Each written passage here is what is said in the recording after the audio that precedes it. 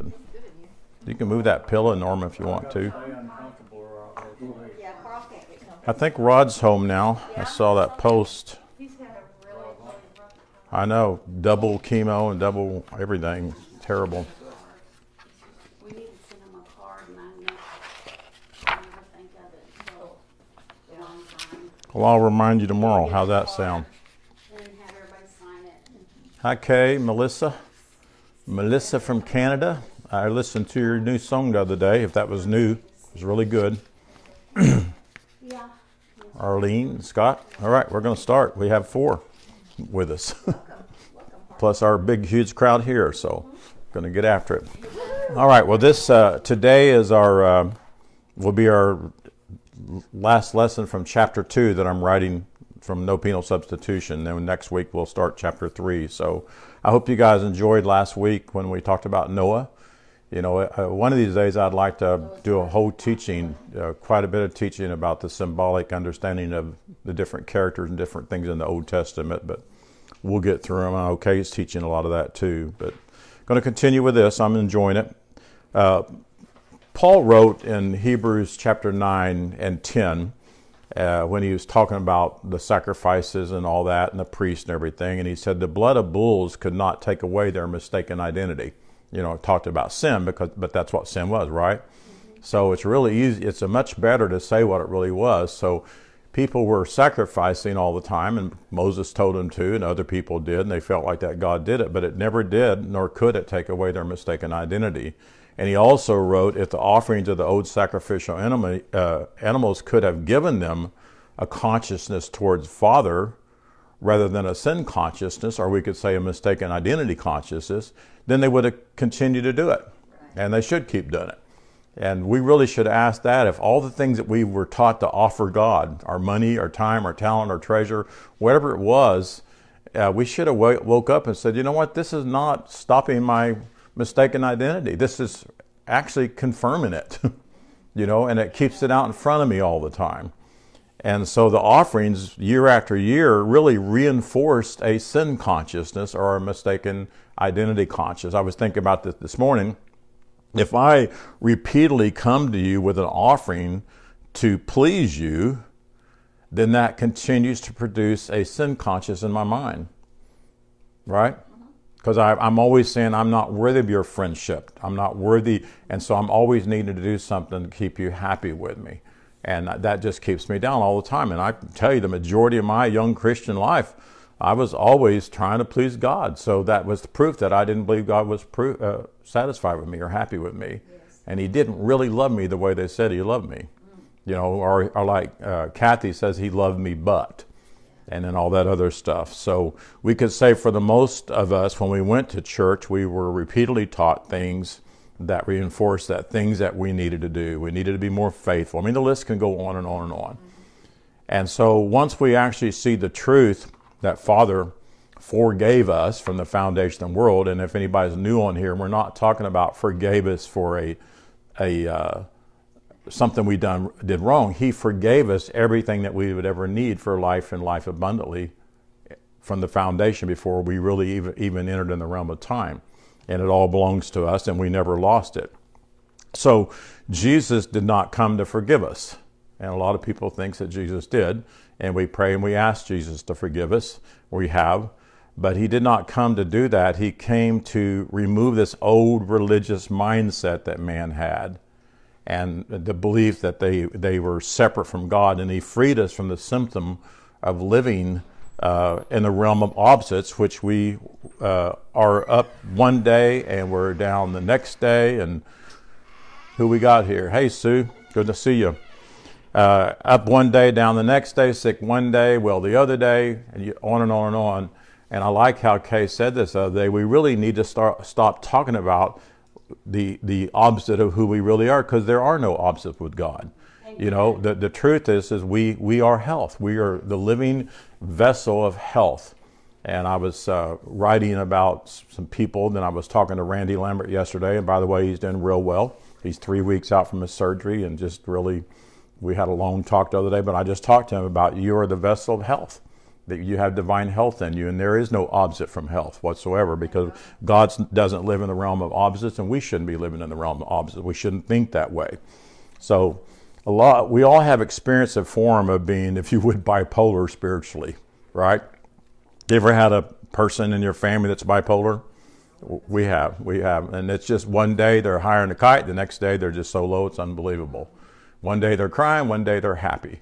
That's a terrible situation, but that's really what religiosity has done to people.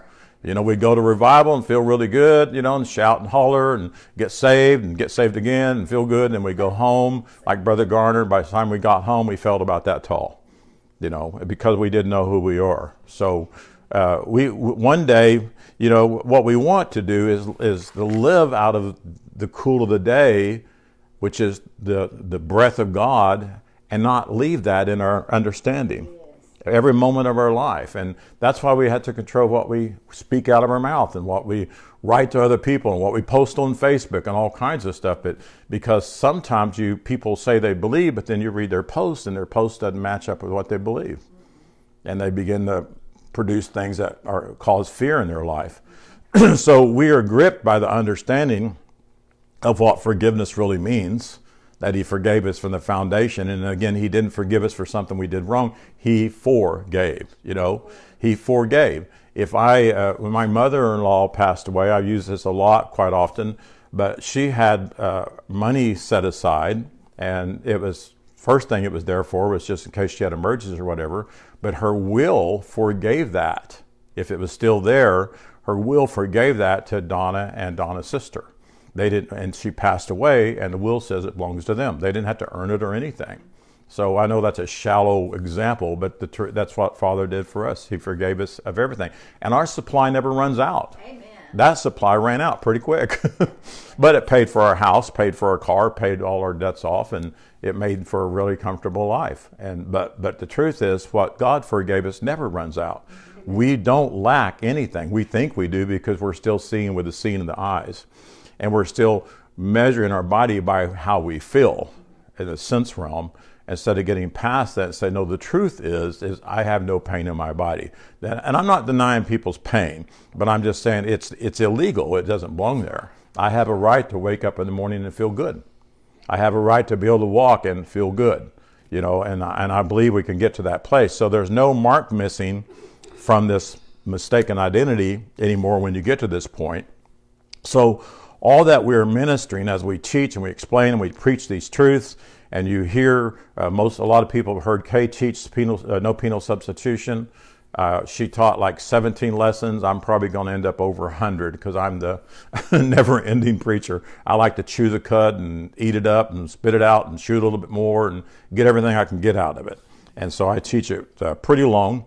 But when you get this third book, and if you study it, it should catapult you to this experience. And that's the goal of what we teach. That's the goal of the books that we write, is to help people have the experience, because we have not in past times experienced what was already ours, because we didn't believe it was ours. We believed we had to earn it somehow, or we were going to get it after we died.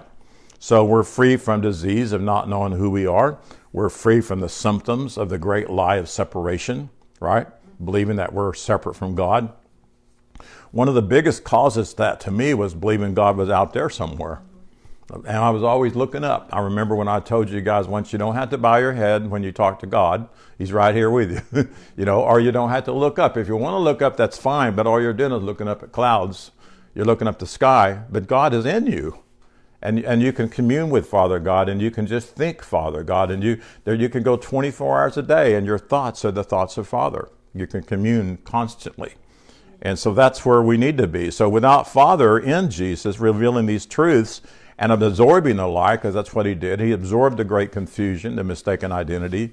And I believe it was Kay said this, he literally ruptured the law. A lot of people says he fulfilled the law, but he did not fulfill the law. He didn't have to come here and obey the law one bit because it wasn't required by God. Now, he honored, he met people where they were at, but he did not fulfill the law. He destroyed the law. He did away with the law because he taught the truth. And so the shedding of the blood and his dying and then being resurrected, it didn't make us free, because we had to experience that by knowing something, but he set us free. He set us free by everything that he did, but not free from God, free from religiosity, free from the bondages of men, free from all the things that we thought we had to do to please God. So Father in Jesus liberated us to experience this newness of life that we've always had. You know, I've bought new cars. I'm assuming you've bought a brand new car before. Wouldn't it be nice if it just stayed that brand new look all the time?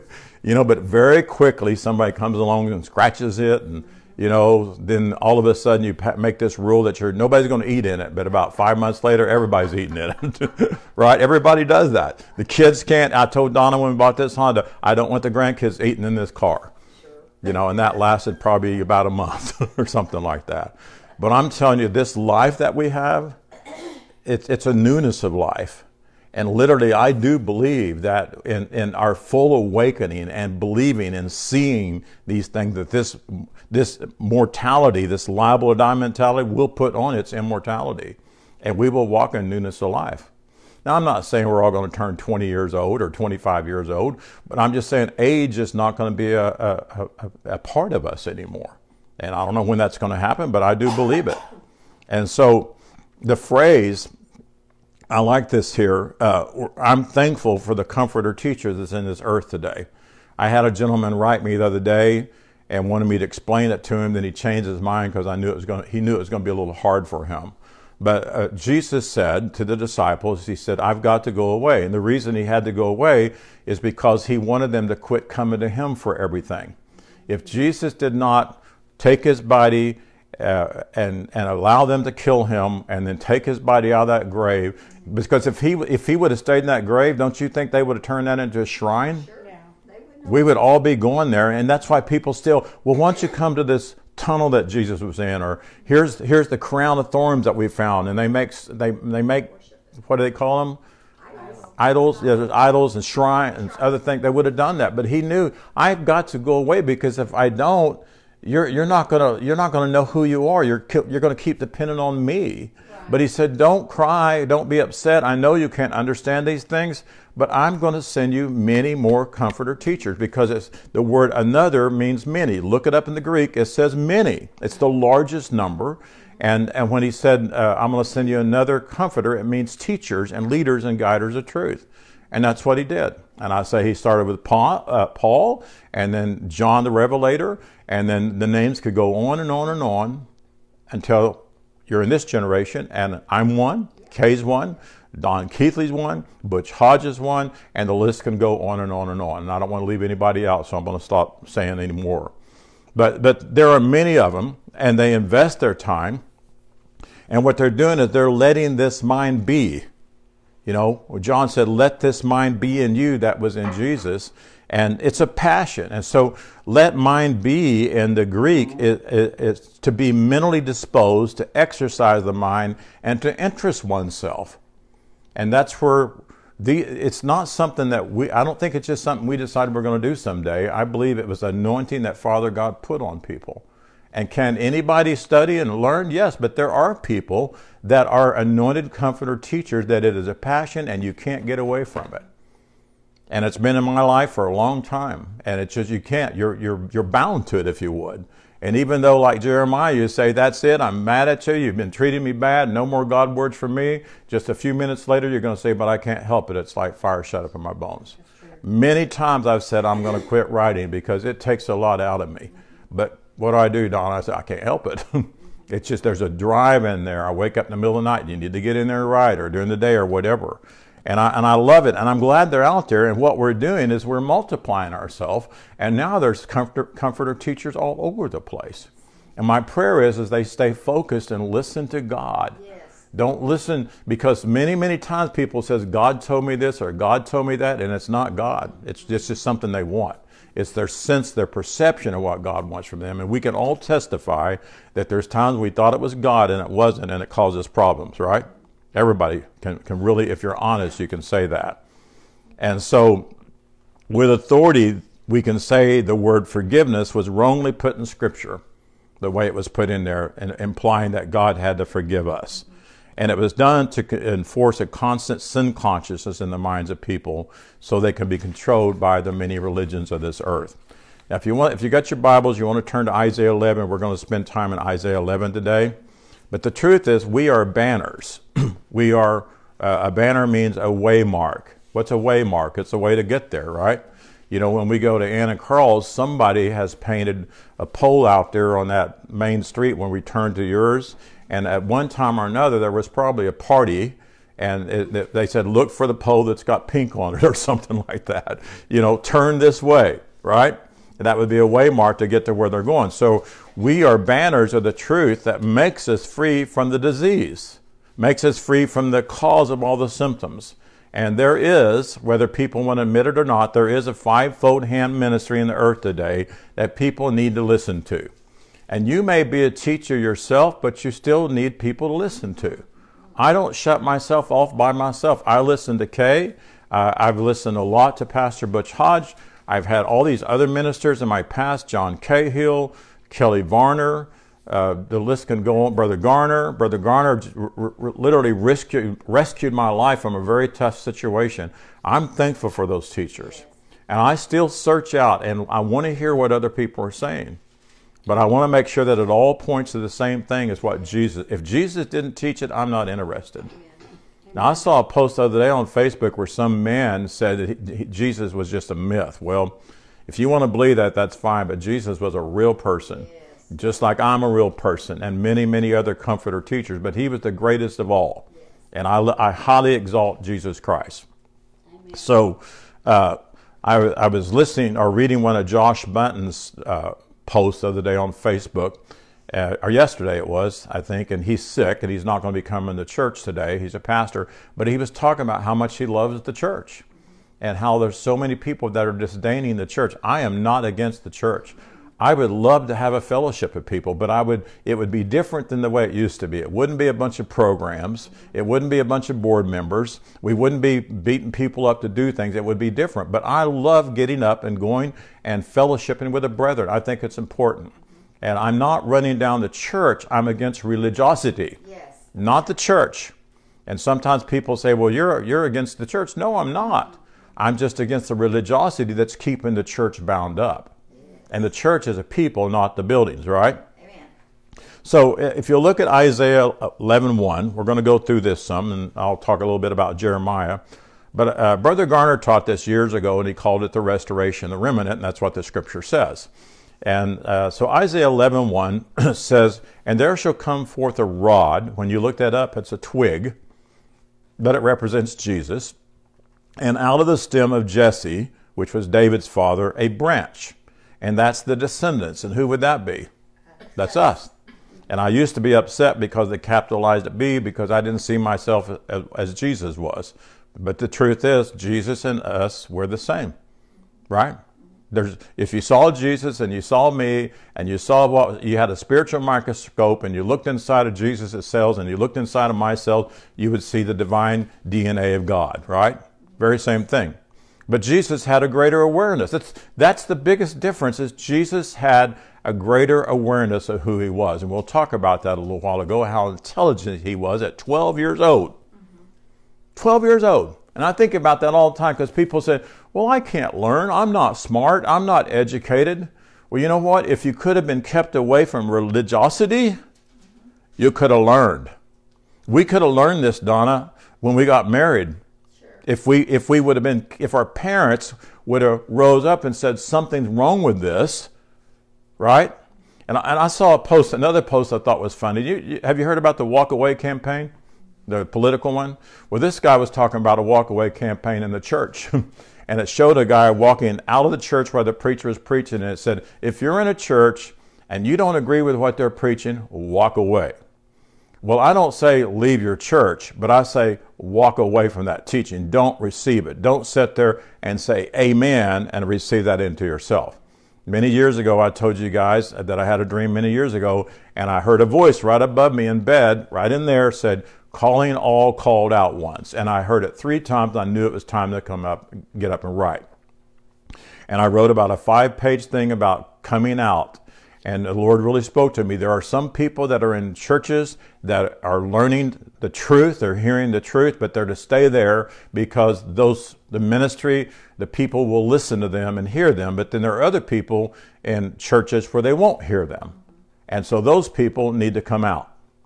But the people in the church, what they will hear, they're to stay there, but they're to come out of what they're learning and get aside and let the Father speak to them, or find a comforter teacher that can help them. So, nobody can tell you who you are. You know who you are. You know who you need to. But I do say we need to walk away from religiosity. And there's too many people kind of on the fence. They still want a little bit of the old, and they want a little bit of new, and they're still after feelings, and it's time to jump over that fence and go all the way. And so the rod it says twig. It's actually Jesus coming out of David and Jesse. And it says the branch, and it says to bear fruit. So the branch is us, and we are to bear fruits out of his roots. His roots is what Jesus revealed to us, right? That's our fruit. If we're bearing any fruit other than what Jesus really revealed, then we're bearing dead fruit, and we're bearing dead works. And that's what happened with the teaching of the gospel. Is it was laced with a poison of penal substitution. And yes, if Jesus died because I was a horrible sinner and I was supposed to go to hell, and if Jesus died to free from it, then yes, I would be thankful for that. And I would cry and I would just say, thank you, Jesus. I'm so thankful for all that. And if Jesus was my healer, and if I could pray and if he could touch me and heal me, which he did heal people. He brought them back to their right mind was the most important thing that he did. But if that's who I was, yes, I would. But that's not what Jesus was here for, because we can do the same thing Jesus did. Amen. Now, I'm going to say something funny, but somebody said, I put a post on where Donald Trump said, I'm doing more than Jesus did. And it really made people mad. But guess what? Jesus said, you will do more than I did. He knew why he was saying that, because he's done a lot. Yeah. He's done a whole lot. And I know it's hard for people, but what if I get up and say, I'm doing more than Jesus did? I'm reaching more people in the world than Jesus was able to do in one setting. What if I said, people would get mad, but Jesus said, you will do more than me. That's what he said. Correct? That's right. Okay, you're more than welcome to write on that on Facebook. She's there. Sometimes it's a very hard one. It is a very hard one. So it says here, verse 2, then it says, and the holy breath of the Lord, which your King James says, Holy Spirit, the holy breath of the Lord rests in them, not on them. It said on them, but it rests in them. The breath of wisdom and the breath of understanding and the breath of counsel and the breath of might and the breath of knowledge and the fear, is what it says in King James, but it's actually the reverence of the Lord. Any place that talks about the fear of the Lord, just scratch through that. You don't have to be afraid of God, right? Amen. So it means the reverence. If you remember, Jeremiah 3:15 was one of the places the Lord took me to when I really received the calling that I'm going to be doing in my life. And he took me there, and it said, I will give you pastors according to my heart, which is spirit, which is breath. It's the breath of God, which shall feed you with what? Knowledge and understanding. And I can't tell you how many people I have had tell me on Facebook, we don't need any more knowledge and we don't need any more understanding. Well, go ahead and be that way if you want. I want more. I say, Father, I believe, but help me in my unbelief, because there's still some things I don't know to believe. But guess what? I'm searching them out. And we're all searching them out. Verse 16, and it shall come to pass when you be multiplied and increased in the land, and those days, saith the Lord, they shall say no more, the ark of the covenant of the Lord, neither shall it come to mind, neither shall remember it, neither shall they visit it, neither shall that be done any more. Now, you don't hear that preached about very much. But really, when we gain wisdom, and this is the spirit of wisdom and understanding, the spirit of counsel, might, spirit of knowledge, all that, that's in us. We don't have to pray for you that you receive it. It's in us. It was put in us from the foundation of the world. And it passed on from mankind to mankind, man. It was in our DNA, in our real DNA, our divine nature activity. So we don't need to be talking about the Ark of the Covenant. We don't need to be looking for the Ark of the Covenant. Last week I talked about Noah's Ark. We don't need to be looking for Noah's Ark. What is that going to prove if you find it? What's it going to do for us? That's why last week I taught the symbolism of all that. We've got to understand what's under the veil. Yes. You know, everything's veiled with a religious coat, just clothing, just like the Ark was veiled. And that was Moses doing, not God. And David realized that it was Moses doing, and David took it down. If you would have went into David's tabernacle, there was no veil with the ark, and everybody went in, and everybody sang and danced and thanked God for what he had done in their life. Mm-hmm. So all this stuff that we've been doing, we don't have to do it anymore because we're finding out that we are one, and the Father has given us many, many, many comforter, teacher, pastors to help us to understand that we're after God's heart. I'm not after a big building. When I say I would like to have a fellowship, I don't want a cathedral. If you got one, fine, I'm proud for you. I'm not after that. I'm after people. Yes. Amen. I don't like to use the word grieve, but I still desire more people to teach to. Yeah. I want to see them face to face. They need that. People in Oklahoma need to hear this. Our friends need to hear it. And I just keep believing there's going to be an awakening someday, and they're going to say, would you come teach us? I believe there's going to be a bunch of pastors that are going to start saying, you know what we're doing is just not working. And I think a lot of them already know it's not working. They don't know where to go. They're afraid. So there's only one holy breath in us, right? And so when we look, and how many men are there in the earth? One. Many members, right? Yes. But there's only one. So when you look at the scripture and you see a rod and you see Jesse, and you know that Jesse was David's father, and then you see the branch, which is us, you need to see this as one man. It's one man. As Jesus was, so is the branch. But a lot of the branch people don't quite know who they are yet. But a branch represents the waymark people. They represent the people that say, this is the way, walk you in it. Yes. Brother Garner was a waymark for me to bring me out of where I was, to bring me into his understanding. Without his understanding, I would not have been able to understand what I learned after Brother Garner got sick, and the Lord began to dictate to me then. Mm-hmm. And so we get to these different places. So there's only one holy breath, but our holy breath has 7 attributes. And it has 7 characteristics. And what would you think those are? They're the spirit of, and the spirit of, and the spirit of. Remember, there's 7 spirits in the Bible. And so in Revelation chapter 1, the 7 characteristics of our holy breath rest upon the branch man. It rests upon the branch. And rest means one with. So 7 spirits rest upon this man. Those are being used to explain and teach and preach the gospel of Jesus Christ.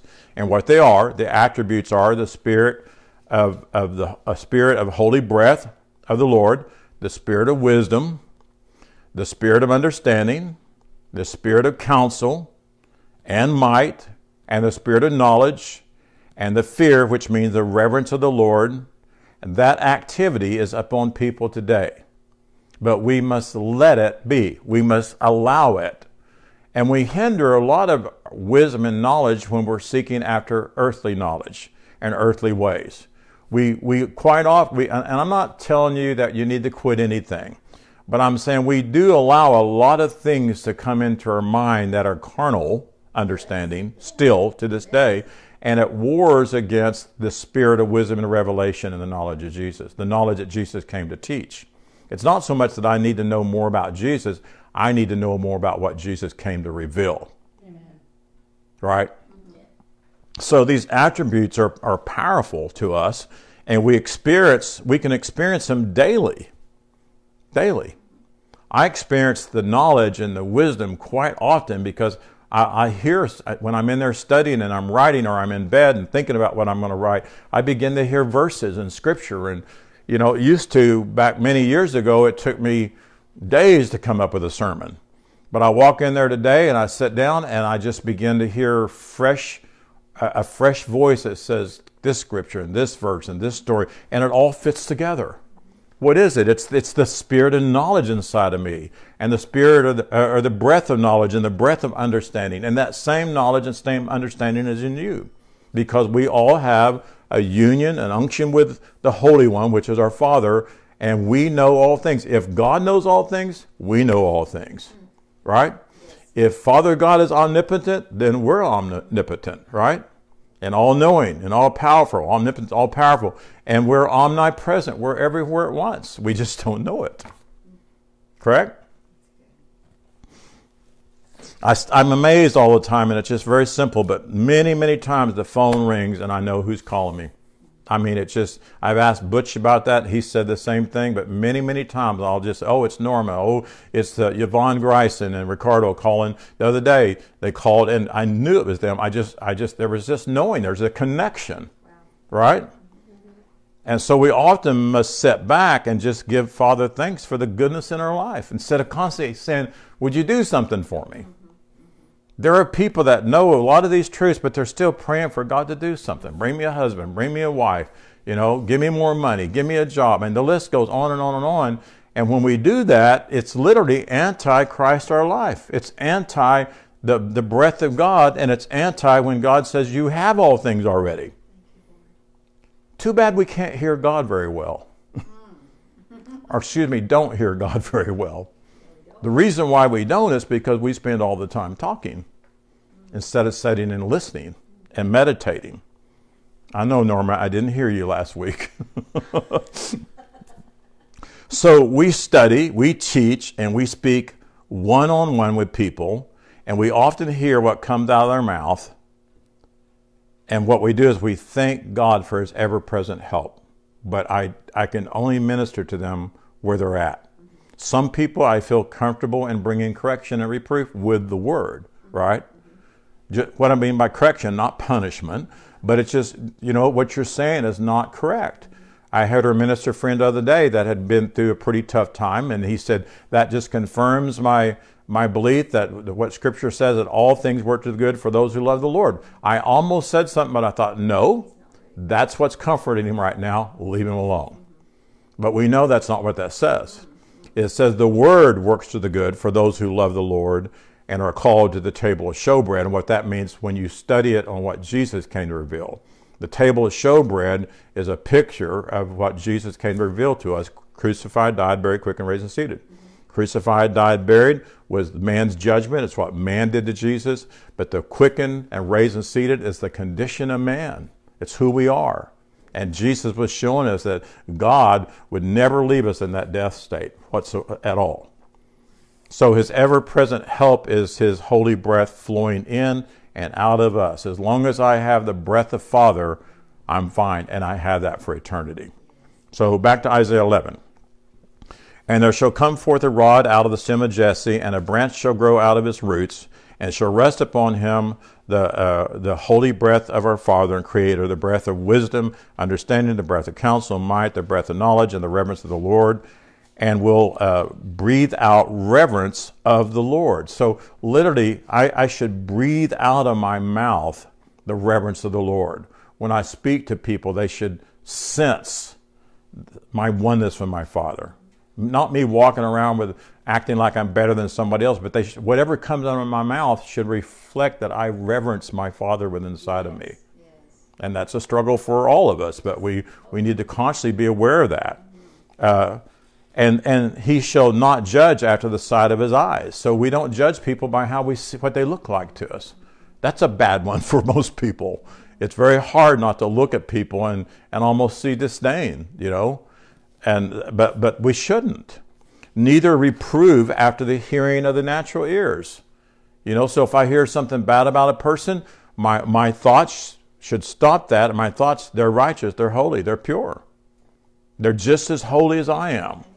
Verse 4, but with righteousness shall he judge the poor and the upright, with the equity for the meek of the earth. And he shall, it's really interesting, it says he shall master the earth. Now, the word that you've got in there, I translated, and I should have wrote them all down here, but he shall master the earth with the word of his mouth. Remember I talked to you about the word dominion? It means master. So how do we master the earth? With the words of our mouth. What do we speak out of our mouth? Perfection. Like Jesus looked up at the storm. Was it Galilee? And the disciples were freaked out because there was a big old storm coming. And Jesus didn't say peace. He said perfection. You are perfect. You will only do what you were created to do, and it's bring healing rain. And the storm subsided. I mean, can we look at a person that's sick and say perfection? We can, but we don't quite have the confidence yet. But we need to begin to speak perfection. I see nothing but perfection in Rod. Amen. We've got to see him the way he really is and not see the cancer. And the truth is, if there's a diagnosis comes to us or somebody else and we're fearful, we're not seeing perfection, we're seeing the diagnosis. And we know what cancer can do. So, and we've been fed that on TV, and it's for our whole generation, for I don't know how many years it's been around. But it's been a really strong thing. So when we hear somebody has cancer, what do we say? Oh, no, right? But we must catch that and begin to speak perfection and see perfection. So he shall master. When I say he, I'm talking about the one man. We're all one, right? He shall master the earth with the word of his mouth, and with the breath of his lips shall he slay the restless state of mankind. Jesus did that, correct? We can do that. And we should be doing that, and I believe we are doing that. Verse 5, and righteousness shall be the girdle of his loins, and faithfulness the girdle of his reins. Verse 10, and in that day there shall be a root of Jesse, which shall stand for an ensign of the people, and it shall be, and to it the Gentiles seek, and the rest shall be glorious. Now, who are Gentiles? Gentiles are just people who were not Jews. That's all they are. They're not heathens. They're not bad people. You know, years ago, I sang in a quartet, and the gentleman that played the piano and was the leader of it was Rick Gordon. He was a Jew. His family was the Jewish. And so he came up with a name for us, 3 Gentiles and a Jew. Well, later on in life, I heard some preaching about that, and I just didn't like that at all. He was calling me a Gentile, you know, but because I thought a Gentile was a bad person. But the Gentiles, the people who are not bound up in religion, that's how I would say this. People who are not bound up in religion and cast down with religiosity, they're going to come to this, and when they do, it says the rest shall be glorious. You ever had a night that you went to bed, you fell asleep, and you had no knowledge of anything until you woke up? And it was a glorious sleep. It was a glorious rest. You know, but if you don't, you're just tossing and turning like I did last night. I got about 2 hours of sleep last night. It's not glorious at all. Well, when we sit under religiosity, it brings no rest. You're tossing and turning, and you're trying to please God, and you're not happy, and you're stuck with your memories and your thoughts of things that you've done that you shouldn't have done, and it's not rest. But I'm telling you, family, when we rise up to who we are and we master this earth with the words out of our mouth, and we go tell people who they are, and they've always been this way, and they were born this way, that's the most glorious rest they're going to have, because it brings rest between them and God. Amen. Not God and them, but them and God. God's Amen. Always been at rest with us. Amen. I have so enjoyed going to people and tell them God was never mad at you. Amen. Never. Amen. I remember Justin Phillips did that a long time ago at his church and put a sign up, and that's where we got the idea. But the whole community was mad at him. The other ministers told him to take it down, and he wouldn't. And then that's right. Then we put one up here, and we told the story. We put it up, a banner, and one day some religious person took a cardboard box and made a sound out of it and put all kinds of scripture and said, God is mad as hell at you. And the day he did it, a storm came. You didn't know about that? The day he did it, a storm came. It's when we were over on 4th Street, and washed that sign down and flattened it, and it ended up in the garden in the front of our chapel over there. But the man, I felt so sorry for the man. Yeah. How can you look at a sign that says God is not mad at you, and you say, yes, God is mad as hell at you? See, there's a sermon, I know his name, I can't get it to come to mind, but there's a famous sermon called Sinners in the Hands of an Angry God. Jonathan Edwards, I've read his whole book, both of them, 2 volumes. And that was the most famous sermon, and thousands of people got saved from that. But somebody on Facebook said this, and I like it. It said it had been titled, God in the Hands of an Angry Preacher. That's what most sermons have been. God, a loving, gracious, perfect creator in the hands of an angry preacher. And boy, that just really got me. And that's what's been going on. So again, in the day there shall be a root of Jesse, which shall stand as an ensign, as a waymark for the people. And we stand here and boldly say, this is the way, walk you in it. This is the truth, so help me God. As I know it, I believe what we're teaching is the truth, and we're going to see more and more of it, and it's just exploding, but it's going to bring a glorious rest. The word ensign in the Hebrew is lifted up, waymark, or banner. We had a banner out there that said, God is not mad at you.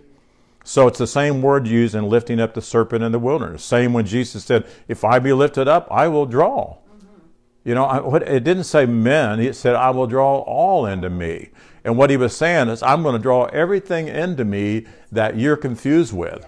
All your mistaken identity and all the symptoms of that, I'm going to draw that in me, and I'm going to destroy it in my death. Yes. And the Bible says twice, one place, for this purpose the Son of Man was manifest to destroy him that had the power of death. And that was the Mosaic law. We could say it was Moses. Moses had the power of death in his hand. Right? And then it said he was manifest to destroy the works of the devil, and we know the devil was traduce. Or I don't want to say the devil. The word devil means traduce or hinder. Also, it means a supernatural spirit of a bad character. That was what happened to men when they received death in themselves. That produced a bad character that doesn't belong to them whatsoever. So this story in Isaiah, it has a historical meaning, but it needs a little interpretation to understand it. You know, a lot of people look through it and they don't quite understand it to really know the real meaning of this. And today we need a more practical understanding that we can live out of it. All the scripture, and that's what Kay's doing and I'm doing, and many other ministers, Don Keithley, we're digging through the Word so we can make it a practical, so we can live out of it. If it wasn't practical, then in your Bible, the whole Old Testament, we might as well get rid of it. Because like I said last week, that ark doesn't do anything for me. The story of the ark and all those other, but if you get what's, again, under the veil, under the religious veil, under some of the mistranslations and some of the false perceptions, then there's some real truth there, and it'll help us. So the meaning of Jesse, I like this. I looked this up in several different places because you just won't find it just clicking on one Hebrew word. But the meaning of Jesse means to stand out, to exist, to survive, to come to pass, Jehovah exist, and gift. So would that not be the meaning of all of us? That's who we all are. We literally are, the Bible where it says, I am that I am, it says, I exist, I exist. It's always two, it's always plural. I exist, and he looks at you and says, I exist. He exists inside of us. And so we stand out. We stand out. If we teach the truth and we go forth and we're allowing the glory of God to glow through us, then we stand out. And that's why many times people are attracted to you and you don't know why. Because they're attracted to what's inside of you and your understanding. So each person receives from our life source, which we title it, I always put IT capital in my Bible, as Father Creator, a spark of life during the conception process. We believe that that's the very moment that egg and that sperm come together and the holy breath of God enters into that egg and stays there and never leaves. And that comes from our Creator.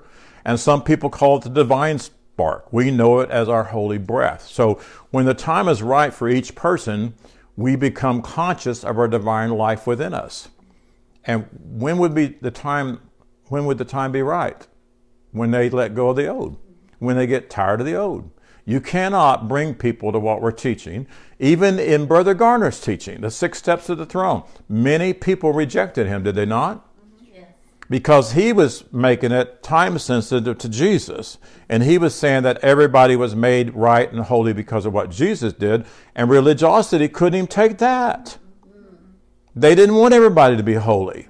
They wanted people to have to pay a price, and they had to go get saved or whatever and follow the rules. But the right, I got to fix something here. Okay. So when our Holy Spirit breath becomes our daily experience, that's when we're going to be able to help people. Our daily experience, not just Sunday morning, not just when I go to a revival, not when I just have a prayer meeting or whatever. See, those experiences don't last. They're temporal. I always remember taking our children to camp, and that whole week, boy, they were having experiences. They were having a love feast. They were crying. Their kids were getting saved, baptized, filled with the Holy Ghost, and all that stuff that we taught them. It was a glorious time. But when it was time to go home, they cried. They didn't want to leave because they knew the experience was with this group. But when they went back home, they went to school. People had to go back to work. It was all gone. And they couldn't wait until the next revival or next church camp or whatever. We don't want just experiences. We want to experience who we are so we can live out of the permanences of who we are, not experience that people offer you. And so I like this. I've always, the first time I ever saw this verse in Luke 1:40 about how the child waxed strong, I'd never heard a preacher preach on that at all. And what we want to do is we want to wax strong in our holy breath as Jesus did as a child. And when we do that, then we can bear fruit. It says in Luke 1:40, and the child grew and waxed strong, and that means to empower in holy breath or in spirit, filled with wisdom, and the holy breath of God was in and upon him. And so at this time, Jesus was 12 years old. And I've mentioned it last week, but he had so much understanding and knowledge that at 12 years old, he confounded the doctors. And the doctors they knew everything. They knew everything about the law, and he confounded that. That just amazes me. And that's why I say, and you say that you can't learn, that you can't study? Yes, you can if you'll wax strong in your spirit and your holy breath. What verse did you say? Huh? Luke 1:40. That's not what that is. Well, then I typed the wrong one down. I'll correct it. Y'all can find it, though. So, we don't think we can learn. We don't think we can study. I've had people tell me, well, I can't study like you can. Yeah, you can. You don't have to study as much as I do. That's my passion. It's my calling on my life.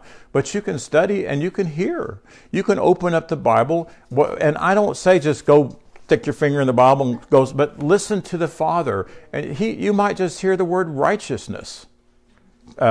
Joanne Paddock, years ago, she became the righteousness teacher. I mean, she loved the righteousness, and she's gone down that pathway and through the entire Bible, and she studied righteousness, and she knows about it because there was a passion there for it, and you can do it.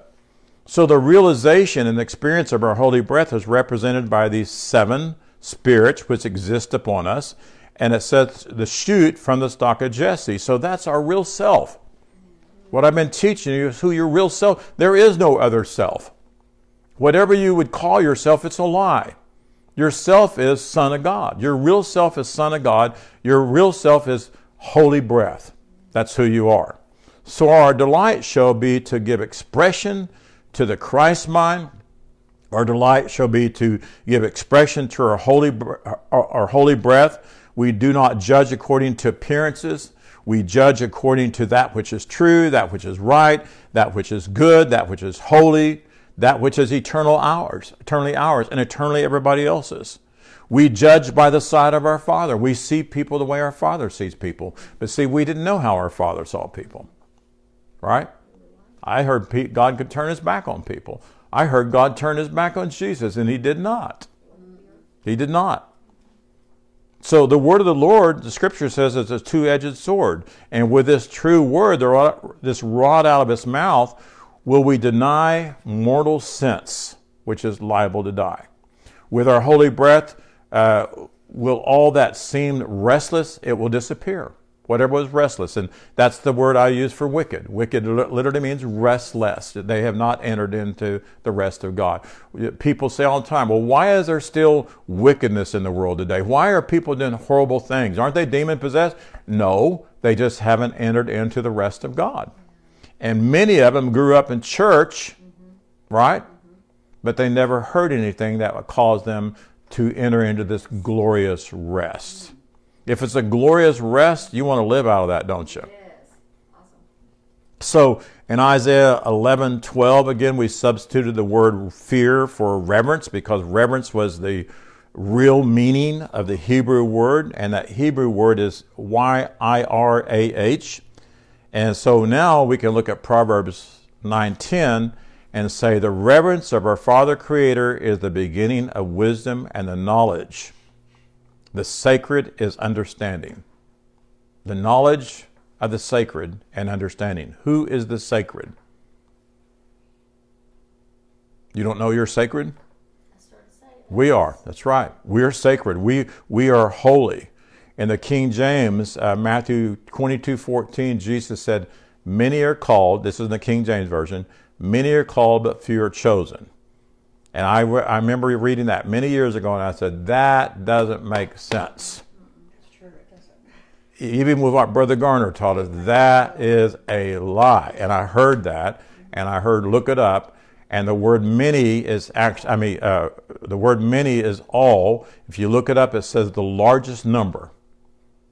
So it's all are called, excuse me, the word called means saint, holy, or sacred. So he said all are sacred. What if we really knew that? All people are sacred. How would that change our speech about other people?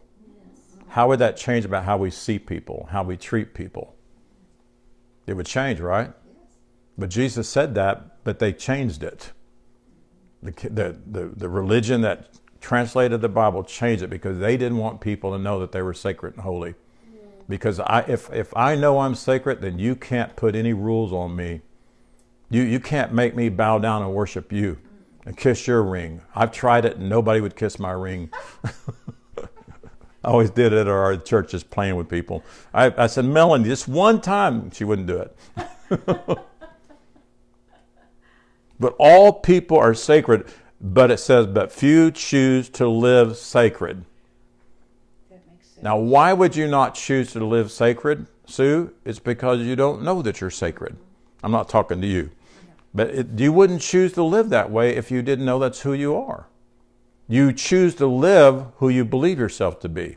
Yeah. And if you told that you were a sinner, then unconsciously you choose to live the symptoms of a sinner. And the sin is a mistaken identity. So you, when you believe and when you see that you're sacred, then you possess your perfect understanding. I've given Donna jewelry, and it's in her jewelry cabinet. But when she goes and gets it, she possesses it, right? She gets it out, she puts it on, she enjoys it. We have a Social Security check, and I'm thankful for my Social Security check. It comes in once a month. It's not mine until we possess it. It's even in my checking account. I'm not possessing it. It is mine, and it's in my checking account, but until we write a check on it or use the debit card, we're not possessing it. It's just sitting there, and somebody else is using it. The bank's using it. But we have this. We have all knowledge. We are sacred. We are holy. Amen. We are the comforters of this earth. We are angels in this earth. Angels means angelos, messengers. We're messengers. Everything that Jesus was, we are. And that's so hard for people. You possess perfect understanding, which is one of the attributes that they belong to us and they're part of our being. So when man realizes this eternal existence of I exist, he is in the Jesse state of mind. In the Jesse state of mind. He is, his mind, from his mind comes God ideas.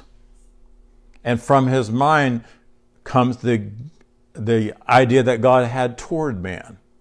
The ideal that Jesus taught, we begin to live out of that ideal, right? The life that he said. He said, I came to reveal to you life and life more abundantly. How many of us ever experienced that in our younger years? We didn't. So this is the shoot, this is the fruit of the root idea that man is the ever-living I exist of Father Creator. Who are you? I exist. Now, if you go to a doctor and they ask you that, don't say that to them because they might put you on antidepressants or something. But you got to know it. You don't have to get out there and start telling people I exist.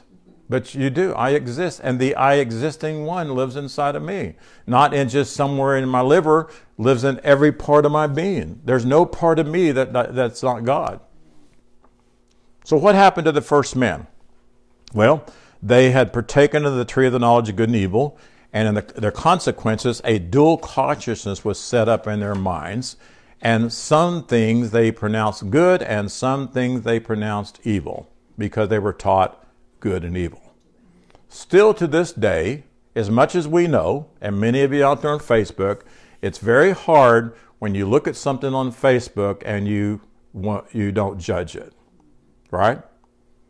One of our people that's running for president, his identity is a homosexual, and he's married to a homosexual, and they're running pictures around with him kissing, But see, it's very difficult because of what we've been taught all of our life to not see you, not see God, not see righteousness, not see sacred. He's sacred, and his husband is sacred. But they're doing things that are completely contrary to everything we believe, and we have to fight off that judgment because I'm watching Christians really judge them on Facebook. Now, do I want somebody to represent our country that's homosexual or lesbian? Particularly, I don't, but I'm not against them. I'm just against that way of life. I'm not against them. And I have friends that are homosexuals. I have friends that are lesbians, and I love them very much, and they love God. But I have friends that love God that lie and cheat and gossip and no telling what things they've done in their life. So we've got to see that we're all sacred. And that's the beginning of healing. That's when we can begin to heal one another and see people that way. And when you see somebody that way, then what do you do next? You treat them that way. You treat them that way. And you don't push them away. So that truth will make us free from the chains of error with which ignorance has bound us. And then we experience the recovery of Isaiah chapter 11. And I'm going to show you this now, and then I'll close here pretty quick. Isaiah 11:11. What, baby? Okay. And it shall come to pass, I'm just going to read most of this, but it shall come to pass in that day. What day is that? In that day. It's whatever day you choose to wake up. It's the day that he's awakening his hand ministry, if you would. Well, that's been going on for a long time. So in that day, the Lord shall set his hand the second time to recover the remnant of his people, which shall be left from Assyria and from Egypt and from Pathros and from Cush and from Elam and from Shinar and from Hamath, and from the islands of the sea. These are places that the physical people of Israel had gone off into. They'd gotten discouraged, and they went away. So notice, to recover the remnant of his people, some of his people have gotten confused, and they've gotten lost in their awareness. Would you agree? Some of the people are off the mark, as it were, and the phrase at the end is, he will set again the second time a sign to recover them. Those who are still in their bodies, but they're dead in Christ. The Bible says they're alive in Christ and dead in Christ. So there are people who are alive to be in the holy breath of God, and there are people who are dead to be in the holy breath of God, but they're still both the holy breath of God. All right? So there's 8 places where they've gone off to. And I'm not going to go into a lot of detail on this, but number 1 is Assyria. Assyria means to take a step. It implies going after prosperity. For most of my adult life, most ministers that I've sat and listened to talked a lot about prosperity. Driving nice cars. You can go to prosperity conferences. You've been to them, man? Prosperity conferences. Learn how to pay your tithe and do this and do that, and you're going to be rich, and God wants us to have nice houses and mansions and everything, and we went after that. God's bringing people back away from that because we don't need that. We have true supply, right? Then number 2 is Egypt, which is a picture of the world systems by which men are wrongly ruled. So we have gone, rather than living out of the kingdom of God and living out of our Holy Breath, we've gone after the financial industry, the political industry, the medical, the social, and the religious industry. And they're all religiosity. They're all 5 systems of the earth. And we've allowed them to rule us and tell us what to do and produce much fear. And I've said this several times. If they're peddling fear, you need to run. Right? Number 3 is pathros, which means dryness. Men have become spiritually dry because of falling religiosity. I mean, I see it on Facebook all the time. There's a lot of them have gotten really mean. A lot of them don't like what I say. I mean, followed me for a while, but boy, if you sound like you've got, you want them to come to church or you want them to give and support or anything like that, you get attacked. But they've been hurt, and they have become dry. They're not sensitive to things like that. Number 4 is Cush. Cush means darkness, no knowledge of Father's true nature or love. There's a lot of people with that. Most people sitting in church are in Cush. Most preachers, male and female, that are teaching religiosity, they're in darkness. They don't understand God's eternal love. And then number 5 is Elam, meaning to hide or conceal. The holy breath of our Father is in them, but they did not know it, so it's hidden. You can't see it because we're not letting our light shine, if you would. We did not discern our life to be our holy breath. We were taught that we're just humans and we're just sinners, or we're sinners saved by grace. And that's what most people are taught. And then number 6 is Shinar, meaning enclosed. And the Shulamite said, I'm a garden enclosed and a well shut up. So no one could feed from us. And what they did feed from us was dung. That's what Paul called it. Number 7 is Hamath, meaning a place of 2 rivers. That's duality. And most of us live that kind of life, duality. We saw God as one, and we're here. The pastors would be lifted up as greater than us, so we just constantly had duality, and then the realm of opposites, sick, well, on and on and on. So we could say, again, it's a mistaken identity, or again, a sinner saved by grace, or whatever. And number 8 is islands of the sea, which is separateness, which is thinking we're naked of Father's life. And also separateness could be separate from one another. And I'm seeing that a lot today because people are coming out of a religiosity. Some people won't even go to a place that's even teaching truth. They're just throwing the baby out with the bathwater, if you would. And they're missing out on the oneness and fellowship. And I love Facebook, but I'm telling you, Facebook's not fellowship. I've met a lot of people that I care for, and I consider them my friend. Everybody on Facebook's not your friend, though. I have a relative that didn't know much. She's kind of simple-minded a little bit. And she had a birthday one day, and my younger sister posted, well, I already told who she is, but her younger sister posted on Facebook that it was her birthday. And so my mom and my sister were taking her out to eat, and she had it in her head that all of her friends were coming to the party because they posted it on Facebook, where they didn't show up. And she sat there and cried and cried and cried at the restaurant. And they said, what's wrong, Sammy? And she said, well, where's all my friends? And she said, what do you mean? She said, well, you posted on Facebook. My sister had to say, Sammy, they're not really your friends. They're acquaintances. And they're nice to you, How did I get to that? Huh? No, that's a rabbit trail, not a lamb trail. Oh, islands of the sea. That's right. Thank you. Islands of the sea. And so people have really gotten separate, and people are so bound up in the islands of the sea, even when they say things to people that's mean, it's easy for them because you're not connected. I'm the vice president of our homeowner association, and every time we do something nice, and did you see our beautiful trees out front? We put a bunch of Fraser Fontanias. Every time we do something like that, there are a percentage of people in this neighborhood that rail all over us. And they'll say the most horrible things on email and on that neighborhood app. I mean, just horrible talk about us, that we don't do nothing.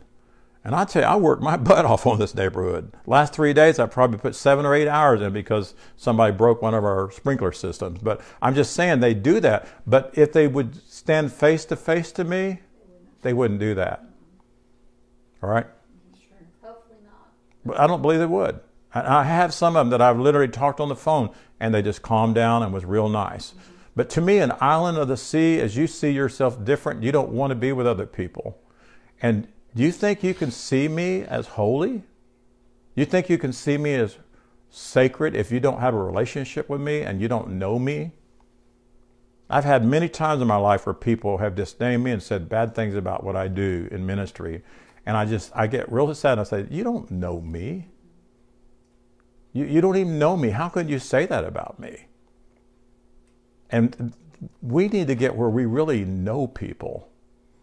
And you remember the movie, The Avatar?